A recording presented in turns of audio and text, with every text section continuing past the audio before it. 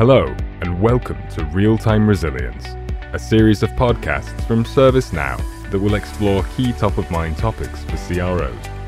In this three-part series, we will focus on operational resilience, DORA, and monitoring controls.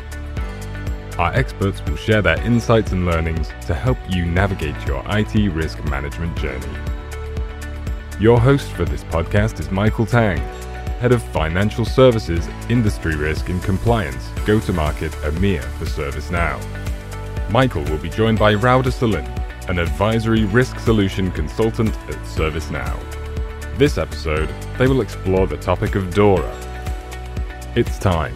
Let's talk real-time resilience. Hello and welcome to the ServiceNow DORA podcast. My name is Michael Tang and I head up Risk and Compliance Go-to-Market at ServiceNow, and I'll be your host today. In this episode, we're going to deep dive into DORA, starting with the short introduction, and then discuss what the focus is for financial services firms now that the final DORA agreement has been finalized. I'm also joined today by one of my very distinguished colleagues, Rauda Salim. Rauda is the Advisory Solution Risk Consultant for our Benelux region. Prior to working at ServiceNow, Rauda worked at Archer as a solution consultant. Rauda is very much a thought leader when it comes to risk, compliance, and resilience. Also, Rauda is very passionate about helping our clients to understand the complexity and the demanding nature of regulatory risk management. So, the final agreement has been reached on the EU Digital Operational Resilience Act, otherwise known as DORA. Now, DORA represents EU's most important regulatory initiative when it comes to operational resilience and cybersecurity in the financial services sector. DORA will require firms to have a much broader view on the business of resilience, with accountability, importantly, at the senior management level. DORA also applies to the vast majority of financial services firms operating in the EU and establishes rules on some of the key areas such as ICT risk management, incident reporting, resilience testing, and lastly, third-party risk management. In other words, DORA also establishes the world's first framework that allows the financial services supervisors to oversee critical ICT third-party providers, including cloud service providers. In our humble view at ServiceNow, we believe that DORA is a real game changer that will push financial services firms to understand how their ICT, operational resilience, cyber and third-party risk management practices affect the resilience of their most critical functions, as well as developing new operational resilience capabilities such as scenario testing methods. Now, firms now face a 24-month, 2-year implementation period to do this. That means by Q4 of 2024, the financial services supervisors will expect firms to be in full compliance with all of the DORA new requirements. So in summary, firms should now conduct their gap analysis to develop a roadmap to design and implement an enhanced operational resilience framework by Q4 of 2024. In short, firms should also consider how DORA can act as a catalyst for how they manage that digital risk and how they understand that impact of operational disruptions on their business and customers. And now, I've talked a little bit in terms about the introduction to DORA. But let's really kind of get into the kind of weeds of it, right?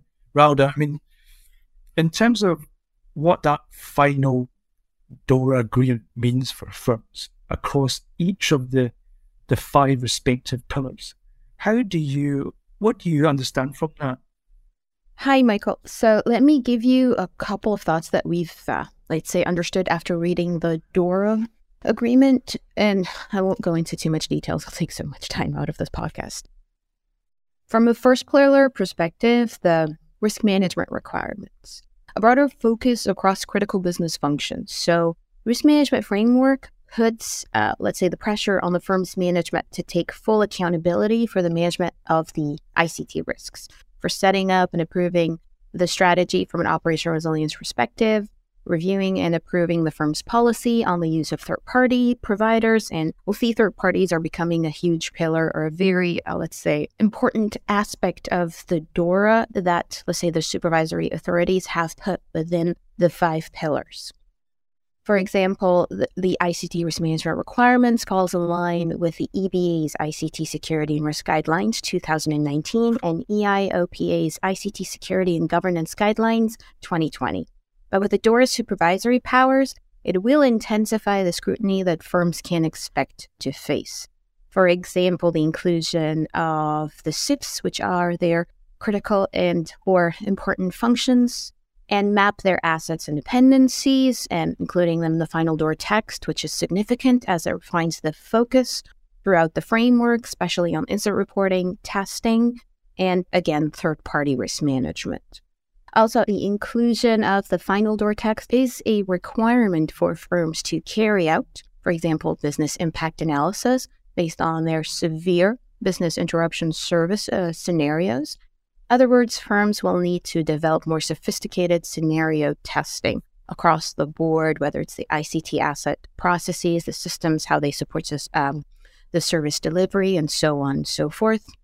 The second pillar, which is the incident classification and reporting, mostly the reporting framework is meant to streamline a number of existing incident reporting obligations that apply across the board to FS firms. And the creation, let's say, of the new classification and reporting notifications framework. And it will challenge firms to improve on their ability to collect, analyze, escalate, and most importantly, disseminate data or information on the ICT incidents and threats.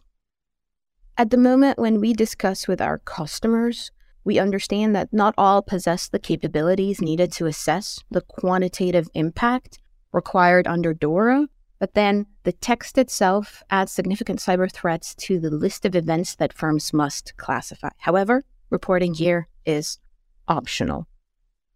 Lastly, the ESAs are expected to prepare a joint report assessing the feasibility of centralizing incident reporting through a single EU hub for the incident reporting by firms, as well as streamlining the incident reporting, expected to reduce the burden of complying with multiple incident reporting requirements within the financial industries. And then going to the testing and third parties. So from a testing, DORA will require digital operational resilience testing for all firms, and they need to conduct an appropriate set of security resilient testing across their systems and application on an annual basis to start off, and then show that they fully address any vulnerabilities identified by the testing. And from a third-party perspective, the requirements contain a number of contractual terms that firms must include in the ICT outsourcing contracts by, again, implementation deadline of the Q4 2024, and development of a multi-vendor strategy, of course, is an optional part, but it is, let's say, advised.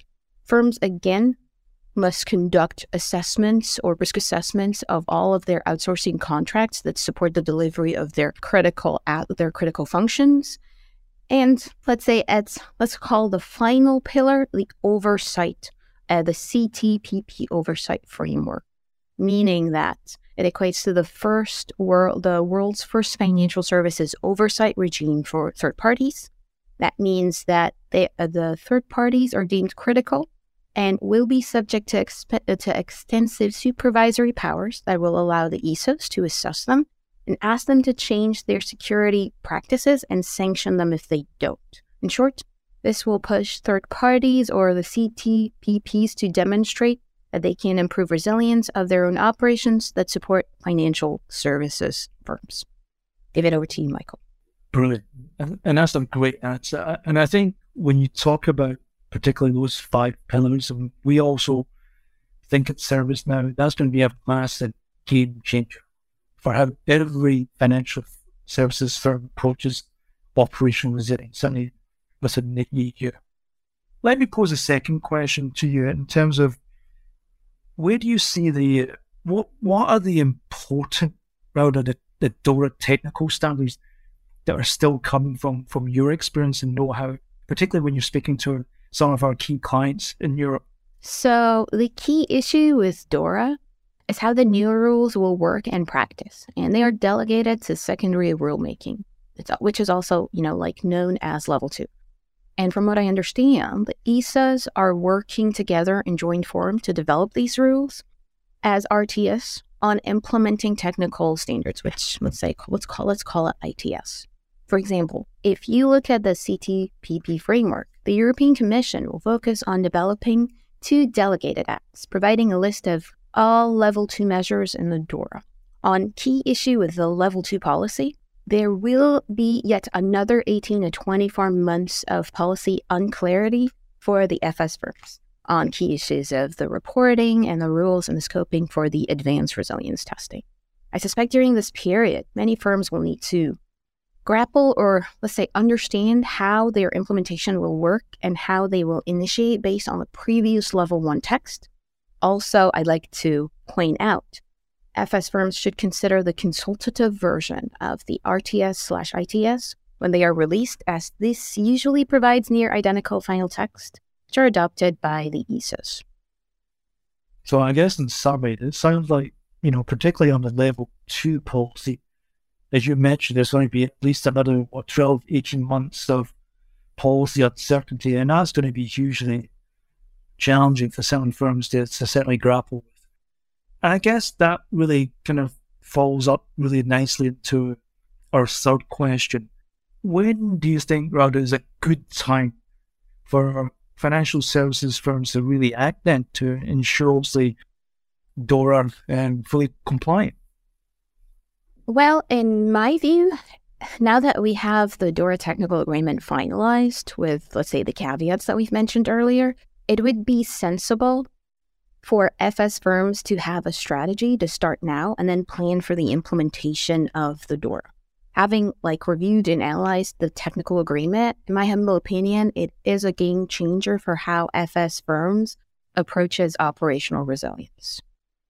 And you can ask me why. I will say it will push the firms to take a wider view of resilience and develop new capabilities and the following elements. The SIF identification, which is mostly identifying and tagging their critical functions that they have internally, reporting, impact measurements, testing, and DORA also will now be used as catalyst for FS firms to drive forward strategic change in how they manage digital risk moving forward. Also, at ServiceNow, by undertaking all of this work for implementing DORA within, let's say, a 2-year period, it is a huge project in itself. Hence, ServiceNow has the industry know-how and end-to-end risk platform to tackle this, especially when you factor in what we talked about earlier, is the level 2 technical standards, which are being finalized within the next 2 years. So you could use the platform to help you move from a maturity journey and also to be able to grapple with what's happening with the level 2 policy that is coming out to do from a, let's say, a 1 to 4 kind of maturity and move on with the, let's say, the implementation of your DORA.